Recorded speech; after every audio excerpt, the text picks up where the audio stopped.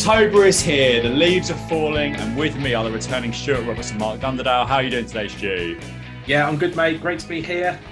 Great to have you back. Mark, how are you? I'm very well, thank you.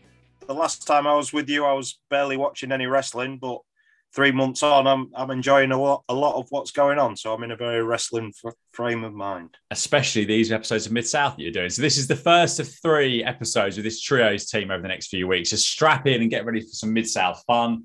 We're going to get straight into it with Jim Ross and Joel Watts back at the desk. And Ross puts over the great card, including Dick Slater, Buzz Sawyer, plus El Casario versus Jake the Snake Roberts. Joel also talks about the Mid-South Tag Team Champions, Al Perez and Wendell Cooley. Williams and DiBiase will be here, plus the Fantastics versus Dirty Dutch Mantel and superstar Bill Dundee in a whip on a pole match. And perhaps this is where Vince Russo's cousin, Vince Russo, got his idea for something else on a pole many years later in WCW. Next, we've got a replay of the Wendell Cooley video. I've recapped this already, but Mark, what did you think of this Cooley video? Was this not the Al Perez video that come first, I thought? Next up, we've got a replay of the Al Perez video. I've recapped this already, but Mark, what did you think of this excellent Joe Watts creation? Yeah, there was some good stuff on it. It started off with him pinning Tommy Pritchard, I believe it was, with a belly-to-back suplex, and the bridge was incredible. So he looks good in a tuxedo. I always like when the images match the lyrics of the song, and Joel did a bit of that here. The lyrics "I'm winning" was playing over clips of referees raising Al Perez's arm in victory, so that was good. Yeah, I really enjoyed this one. Stu, what did you make of this? I've put exactly the same thing as Mark. I like the way that the winning was over the things, but I just thought it was a bit tamer actually than some of the video packages that I've seen previously. I thought it was a bit that suplex in the dummy was a bit strange, but I've always been very impressed with your guys' research. So I thought I would do some research on the music that sat behind that one. So we had "Winning" by Santana. So after a little bit of research for the music bus out there, it was released in 1981 and reached number 17 on the US Billboard, number 2 on the US rock chart, but only made a major impression in Australia where it reached number 88. So obviously not big down under. No. But in terms of the video package, I thought it was okay, but not. I just thought it was a bit tame, if I'm being honest. Tame, as in just not much to it, kind of thing. Yeah, just not. With some of the previous video packages that we see, I felt there was something missing from it. So, well, we've got a lot of video packages over the next couple of episodes, haven't we? I seem to have, I'm having technical difficulties already at the start of this night, as I've lost my mouse cursor for the here we go, and I've got it back, which is good stuff. So yeah, what an incredible podcasting that was, as I now can't find my notes and I'm going back over here. So yeah, it's just this is the sort of stuff that I have to deal with in the world of amateur podcasting. Mark, so what happens next? You tell me. Over to you. Match number 1 was Al Perez and Wendell Cooley, the champions, versus the Red Raider and Carl Styles. Fantastic. Why don't you tell me what you think about this match while I get my notes back up on my screen? I didn't make a lot of notes on this one. I can excuse the champs for not having matching gear because they do have matching mullets and mustaches. And Jim Ross was commenting on how their teamwork is improving. Right at the moment, Al Perez did a leapfrog and Cooley was in position behind him, ready to hit a big body slam. I enjoyed some of the teamwork, such as that one. And it ended with a Al Perez German suplex, which, as always, looked excellent. In 1 minute and 1 second, I believe, as my notes have miraculously come back to life. Stu, what did you think of this opening match of our heroes and tag team champions? What Mark said about the smooth teamwork, a lovely back suplex. I just felt, I don't know whether listeners will know what these are, but I thought Carl Styles was a bit like a weeble, really. He just sort of like wobbled from side to side. I'm not sure I know what a weeble is. What's that? What's that? Well, there's that saying, isn't it? Weebles wobble, but they don't fall down. And he just sort of like just was flopping a bit from side to side, really. Is that a saying you know, Mark? I think I've heard the term. Yeah, I'm not familiar with the context. But wow. Yeah. I've not heard that. Yeah, I think it's a toy. They like Weebles wobble, but they don't. Anyway, there we go. Google Weebles and you'll see what it is. So, but in 1 minute and 1 second, there's not really much you can say on it. No, exactly. And I feel like this is going to be a recurring theme. It's like you get some short squash match with nothing happened. Mark, what do you think? Well, I don't think anything. Stu, what do you think? Well, I think nothing as well. Brilliant. Yeah. Classic week of Mid-South TV. This is so next up, we've got Jake the Snake Roberts versus El Casario.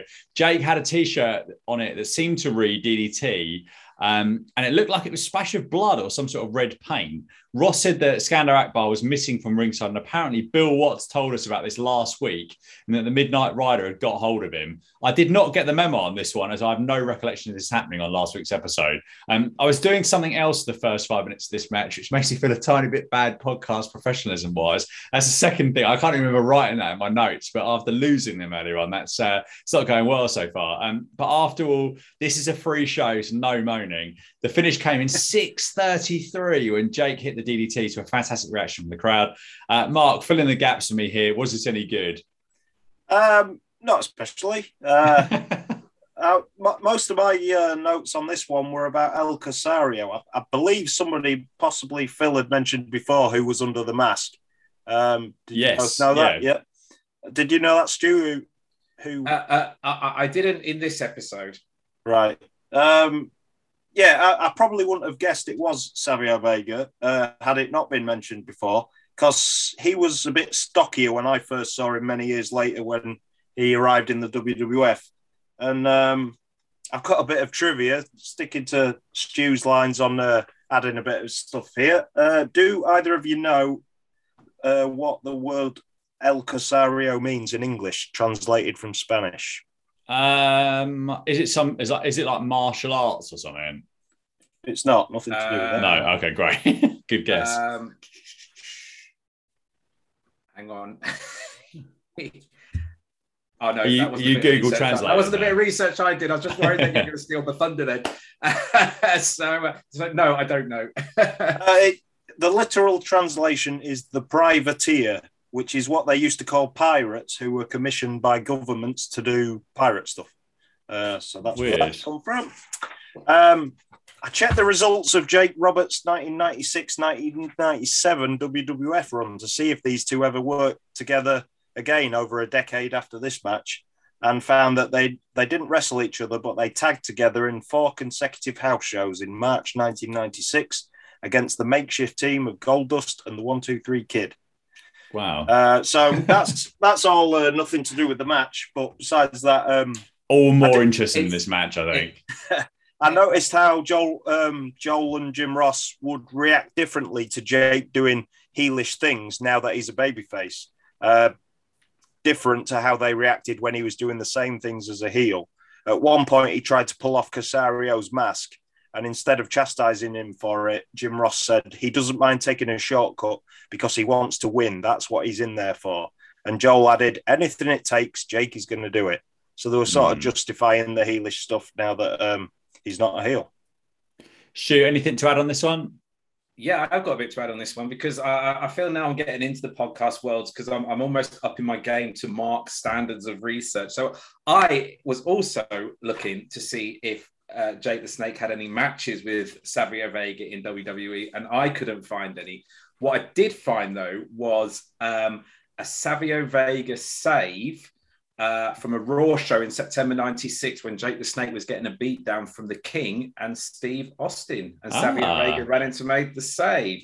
So there you go, a little bit of research there. Because Austin and Vega did some stuff in 96, I guess, was that? Or was it 97? Yeah, they wrestled at WrestleMania that year. Right, yeah. So I'm quite proud of myself now. So, it's great stuff. Yeah. Really good. I think the more tangents, the better on this on these 3 episodes, definitely. So, in terms of the match, I thought, well, obviously we've got 6.5 minutes, which was unusual over this show or over recent shows. I put first half was a bit dull because basically it was just focusing on El Casario's sort of like claw, claw under his armpit for a significant period of the time. But then the second half, I think it sprang into life. The crowd then really got into it. I put great knee lift from Jake, a great selling of the arm injury. And I always think that Jake was always good at at selling and legitimately thinking he was hurt and stuff like that. So that was great. Brilliant clothesline. Crowd went wild and then popped massively for the DDT. So probably a match of 2 hours, really very dull first half, but the last 3 minutes were pretty decent actually. So and I think it was good when the crowd got into it at the end, because Jake is very over on the show. Feet off it, yeah, big time. Back from break, Joel talks about the angle of DiBiase, Williams, and Bob Sweetan, talking about Williams and Sweetan losing tag titles. We got a recap here, and afterwards we headed to the ring for DiBiase and Williams in action against Tony Falk and Pat Rose. Nice to see Williams and DiBiase in matching red trunks, and DiBiase's hair here was very wet. DiBiase had his, not sure if that was sweat or water, maybe a mixture of the two, or gel. DiBiase had his working boots on here as usual and looked great during his in-ring moments, and Williams wasn't too far behind. However, this was a pure squash that ended in 2 minutes and 1 second with an Oklahoma Stampede off the middle rope from Steve Williams. Stu, what do you think of this tag team match here with DiBiase and Williams returning to television? Well, if we just go back to what JR and Bill was saying, I like the fact about there was a mention, I think, Ted DiBiase, and he needs to get a title so he can get close to Ric Flair. I quite like that tenuous. That's the ongoing theme, that you have to be North American champion to challenge for the. Even though we find out later that isn't strictly true, but anyway, carry on. Yeah, and I thought there DiBiase had put some serious bulk on actually from what I've seen him. I thought he looked great. 6 months ago, I thought he looked really, really good. Though might be the Titan Sports Protein shakes had made their way to Mid-South, perhaps. But I put a comment here. I don't know if it was in the video package, but it was some of the worst chair shots I've ever seen. So I'm trying to remember what that was. So that was the recap of the angle before the match. Yeah. So they weren't great, but all I'd put in this match is I can't remember the last time I'd seen DiBiase wrestle in coloured trunks. DiBiase looked pissed. Really aggressive wrestling, and that was it really. I like the aggression in this match from DiBiase. Agree. But again, in 2 minutes, there's not really a massive amount you can say. No, Mark. You mentioned on last week's podcast, Steve, but sadly, I'd already watched this episode and done my research before I heard that. That being my decision to look into Bob Sweetan's career before and after Mid-South. Long story short, he was a scumbag, and I wish I hadn't bothered. Yes. The match itself, there was an early miscommunication, I noticed, between Rose and Williams, and it seemed to fire Doc up a bit. I think he put a bit extra oomph into a back body drop before he tagged out. And then there was plenty of quick tags from both teams. And it was a really cool finish, which I haven't seen them do before, I don't think, where Doc stood on the middle turnbuckle. DiBiase lifted Rose up into his arms for Doc to then hit the huge Oklahoma Stampede off the middle rope. So I liked it. I really like the finish. And next, I missed that bit off my feedback as well. I put lovely Oklahoma Stampede, but I just forgot to say it. So that's all right, Stu. It's all right. Next up was what Jim Ross called a special presentation from Hot Stuff Eddie Gilbert. Gilbert was in the ring with white sunglasses, an impressive shiny black jacket with flames on it. And there was also a stand with a cover on it, basically in black. Gilbert said he had great fans, but it was hard being a celebrity and looking like he did. And he was constantly being pestered by girls, something I've suffered with over the years as well. And they jar the telephone lines in hotels, apparently, because he was the best looking pro wrestler in the world. And this actually got some positive screams from some of the ladies in the crowd. He said people want to touch him. They want his autograph. And with the brain he has come up with a solution. He asked the ladies to control themselves. He said that what he was going to reveal would make people at home want to pull the TV set closer to them and kiss the screen. He milked this a bit too long for my liking, perhaps because I was a bit excited and also slightly concerned as to what was under this sheet. Finally, we got the big reveal, and all it was a picture of him standing there with his arms out and a pair of sunglasses in one of his hands. He said he went to great expense and there wasn't another one in the world. He said all people had to do to win this was write in 25 words or less why they wanted the picture. Boyd said, whatever turns you on, different strokes for different folks. And then they threw back to the desk and detailed the address. Just bizarre. What on earth was this? Mark, what did you think of this contest? Right. You talked about some of the ladies in the crowd. I did notice one particular lady in the front row reacted to him talking about his good looks by screaming as loud as she could, and she had both fists clenched. She was really that much of a fan. And I did put in my notes something else you alluded to, how long it took. After what seemed like an eternity, he unveiled the painting, is what I wrote. Yeah. There was zero reaction to it from the live crowd. And it took a moment for me to realise the lack of live reaction was probably because there's no audience on the hard camera side of the ring, I don't think. So with no Titantron or anything in those No, that's days, right. That's right. Basically, none of the crowd could see what the portrait was. That makes it even worse, doesn't it? I hadn't thought of that. What a great point. Yeah, they couldn't see the bloody thing. Stupid. And then, I called it a long, boring segment was saved at the last second by Boyd Pierce saying, well, there you are, ladies, whatever turns you on. Different strokes for different folks. And then Jim and Joel read out the address for ladies to send their reason in 25 words or less why they should win it. I guess guys were ineligible. It was ladies only. 25 words is not very much either, is it? I mean, I don't know what a tweet used to be 140 characters if they change it, but it's not a lot of words. Stu, what do you think of this? Again, not too dissimilar to what you guys have said. It was long. It was dull. I picked up the screaming woman. But apart from that, it was just. Well, it was a bit dull, really, to be honest with you, and not particularly. I don't think it particularly got him over. So yeah, but I'd love to know how many people actually wrote in, and maybe we'll find out in the future. Yeah, maybe we'll. And I want to say to the Mid-South fans back in the day listening to this, we're not meaning to be deliberately negative, but these episodes aren't very good. Like I said, as many episodes of Raw in 2098, you could pick one up and you get a dull or bad week with some bad booking. But this is a time when they're introducing some characters and not much is, other than Jake Roberts, DiBiase and Williams, not too much is clicking on the show at the moment. Next up, back from break, Jim Ross talks about Mad Dog Buzz Sawyer. Very difficult for me to say that. Mad Dog Buzz Sawyer. It's a lot of syllables. And how they had received a piece of video from 2 years ago when he's preparing to face Junkyard Dog to see who was the number one dog in wrestling. We then went back in time to see a dog in a cage growling, Sawyer hitting some cinder blocks with a chain while talking in the background. Then we got Mad Dog sharing some meat with another dog in a cage. Then he's doing something weird with a chain around his neck with a tree and in a pond. There's an attack dog on a dog glove thing. Then he's crawling out the pond with a chain around his neck. All of this was while Sawyer was saying in a creepy way things like, look into the mind of the Mad Dog. This was really weird. Stu, help. I don't think I can, mate, because I put breaking. The things I picked up was the breaking blocks with the chains and feeding raw meat to the dogs. It was a bit bizarre, but I did do some research on Mad Dog Buzz Sawyer, and just a wee interesting fact. I was looking a bit like, where did he go from Mid-South?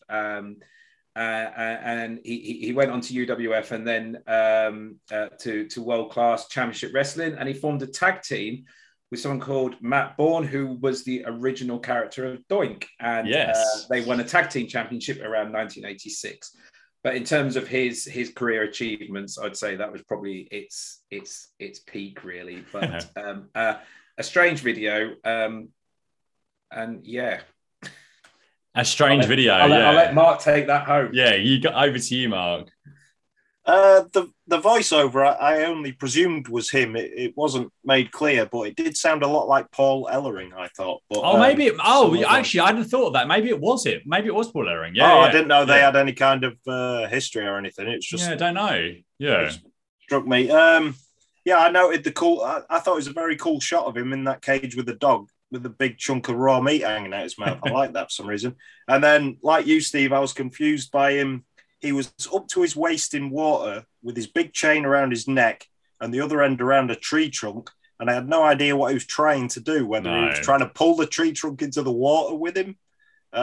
It was not clear at all. And the outside the ring video packages, I would say, have definitely improved if that's what their 1983 efforts look like. Yeah, I doubt this was a Joelism back then, because I guess he probably would have been at high school then. And next up, as tends to be the case, we got a Buzz Sawyer match versus Broadway Joe. And Sawyer smashed Joe and won with a unique looking kind of fall away power slam off the middle rope in 39 seconds. Guys, anything more to add on this? I mean, it's tough what you're going to say about a 39-second match, but over to you. Stu, you go first. I thought Broadway Joe had a nice wrestling jacket. I can't remember it, but I'll take your word for it. It was a lovely gold and red ensemble. So yeah. All I put is love the power slam off the second rope. Probably one of the most devastating slams that I'd seen for quite a while. So yeah. So it was all about the power, though, wasn't it? With Mad Dog. Yeah, I think so. Mark, what did you think of this? Well, Sawyer had left Mid-South 2 years earlier, so this is the first time I've had a chance to see him work. All I knew about his in-ring work previously were from some GIFs that went around online showing him doing some incredible high power slams. I have seen them before, and taking some crazy bumps through the ropes to the floor. So I was looking forward to seeing him wrestle for the first time. He was pacing angrily during the introductions. He attacked his opponent before the bell rang. And then power slams off the middle rope are like buses. You wait ages for one to come along, and then you get two in successive matches. Yeah. This one ended with a different variation as he spun sort of facing away from the ring into the ring. Different to Dr. Death's, but no less devastating. Yes, absolutely. And back from the break, Joel talks about Mr. Unpredictable Dick Slater. And then we got a video of the man himself to I'm Bad from ZZ Top. Lots of Slater driving around in what appeared to be a Porsche, along with the as yet unnamed Dark Journey. And this was interspersed with him holding an opponent in a side headlock and a few other iffy looking moves. Didn't like this. Stu, what did you make of this Dick Slater video? Yeah, I just portrayed him as having a bit of a jet set lifestyle, didn't it? It was a black Porsche. And again, for music research, Klaxon. So this was I'm Bad on Nationwide by ZZ Top off their 1979 Diguelo album. And Diguelo means in Spanish, no surrender to be given or accepted, a fight to the death. So, wow. But I've got a question for you guys. And I might have missed this in previous episodes, but why is he called Mr. Unpredictable?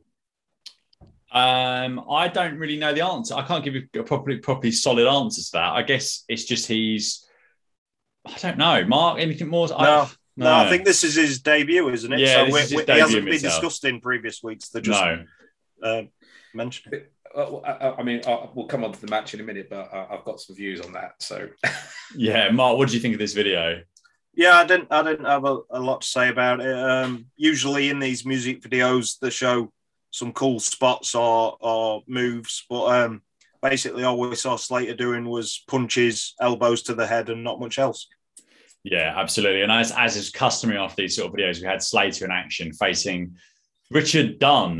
Really odd finish here in 107 with a butterfly suplex. Have I got that right? Was it a butterfly suplex? Yeah. Yeah, it's absolutely no reaction. And I'm not a fan of this guy at all so far. And as I said on the podcast, I mean, it all merges into one really. But I find these shows are easiest when I'm particularly invested in certain characters like Humongous. And I really like the Barbarian. He's now no more in Mid-South.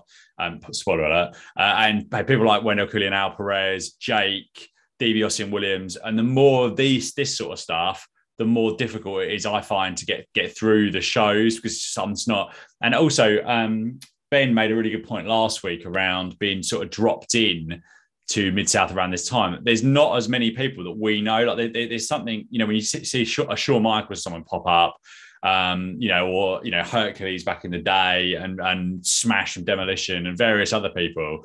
That was you could kind of that was of more interest. But these guys that were kind of territorial stars in the 80s that didn't have necessarily a big WCW run or WWF run, it's just like, well, don't know, not as into it. Mark, anything to add on the match? I didn't have a lot. Around this same time, 1985, Cheers was a big TV program, and I thought Richard Dunn looked a lot like the character Cliff from Cheers. What did that start in 1985? No, it started before then, but it was on the air until about 1990, I think. So it was big around the same time. I think I remember it being on when it finished, I think. Yeah. I'd say up to around 1990, there or thereabouts. So you'd remember that, wouldn't you? The only other research I did on the the situation was about the mystery lady in the Porsche, but I don't know if you want to wait until she's named on screen before. I've already named her actually, so okay. yeah. So it's Dark Journey is her name, and I've heard a lot of good things about her career from Jim Cornette interviews over the years, but never seen her before. According to Wikipedia, so take that as it comes, Slater met her earlier in 1985 when she was a stripper in Atlanta, and this Mid-South run was her first time being a valet in wrestling. And a biracial woman being in a relationship with a Caucasian man in those days was seen as controversial or unusual in certain parts of the world. And that was enough for their double act to be super over as heels, because it was a different time back then. And then I just noted the match ended with that double arm suplex. He did a couple of jabs followed by a big punch that reminded me of Road Dogg when he used to do that years later. But nothing much to it besides that. Stu, have I come to you on this? No. We might have to talk a little bit, Mark, before we do these, because I've done that as well. Same notes. So, all I put here is I thought it was a really pedestrian match. Yeah. Very slow moving, big shots, perfectly executed, and obviously finished with like the double arm suplex. But it just comes back to me, why is he known as Mr. Unpredictable? Because there was nothing unpredictable in that match at all. Now, unless there's going to be some big bang in a few weeks' time, do you know what I mean? But it was just pedestrian, really, and for a debut, probably not great. No, agree. Next up, no crowd reaction. They were dead to it, weren't they? No, absolutely dead. Yeah, completely dead. No, which actually was probably a running theme through most of the program. Actually, the Jake the Snake bit and the final match. There was very little crowd investment, I think, into that episode. Yeah, I agree. Right, a whip on a pole match. I mean, what could possibly go wrong? I don't think we got a particularly good shot of the pole pre-match. When they showed it early on, it looked absolutely insanely high to the point it was touching the ceiling, and the whip was right at the top. Dundee and Rogers, sorry, I should say this is Bill Dundee and Dutch Mantell versus the Fantastics. So Dundee and Rogers fought around it to start off with before Rogers got on top, but was stopped from ascending by Mantell. Mantell pulled Rogers off the pole later on, and seemingly his special boys place fell straight into the top rope, which looked brutal. Joel talks about how this sort of activity made you build up quite a sweat, and that could impact your ability to climb up the pole. At 6 minutes, Eddie Gilbert appeared out of nowhere. He climbed up the pole and got the whip. The ref called for a DQ in a pole match at 6:20. And Gilbert went after the Fantastics until our heroes turned the tide and got on top for a while before Gilbert threw powder in Fulton's eyes. Heavy duty shoe baby beat down thereafter until Rogers made the save with the chair.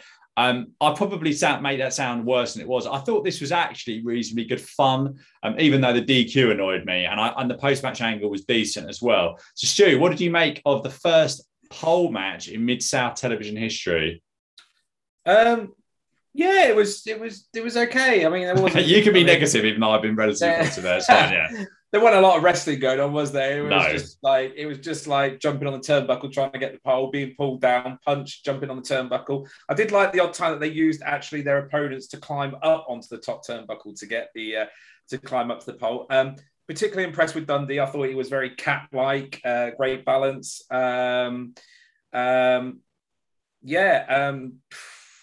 There's not really a lot there. No. They took there was a massive slam off the top rope to Dundee and Mantell. I enjoyed that. But again, you'd like to see it played out a little bit more before the run-ins and that. But you know, for what it was, it was fun. It was good fun, and didn't feel like 6 minutes. It felt like a lot longer than that, if I'm being honest with you. But in a bad way. It was. I'll just be honest, I didn't think of much to be honest. Mark, you can be the crumb of positivity in. You can be the adjudicator here. Was it fun or was it not? I genuinely enjoyed it. Okay, great. Early on, there was a clear sense of urgency about it. All four guys were making several frantic attempts at climbing the pole, whether they were the legal man in the ring or the illegal man on the outside. They were still all trying to climb up and get it. And they were climbing quickly too. It wasn't like modern day ladder matches where they suddenly climb in slow motion. it was scrappy and it wasn't pretty, which I think it needed to be, knowing that it would be ending with some violent shots from a foreign object. Carl Fergie, the referee, I thought he worked hard to make it seem like he was trying to keep things in order throughout, but eventually it was too much and he had to call for that DQ. It made sense. Absolutely. That's it. That is it for the, what are we on? October the 4th, 1985 episode. As we're going off the air, Ross talks about how they were trying to sign Williams and DiBiase versus Wendell Cooley and Al Perez, which I'm excited about.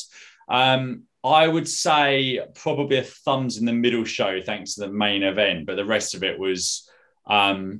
But I thought the sort of fun main event slightly tipped it into kind of okay territory. Mike, what are your final thoughts on this week's episode?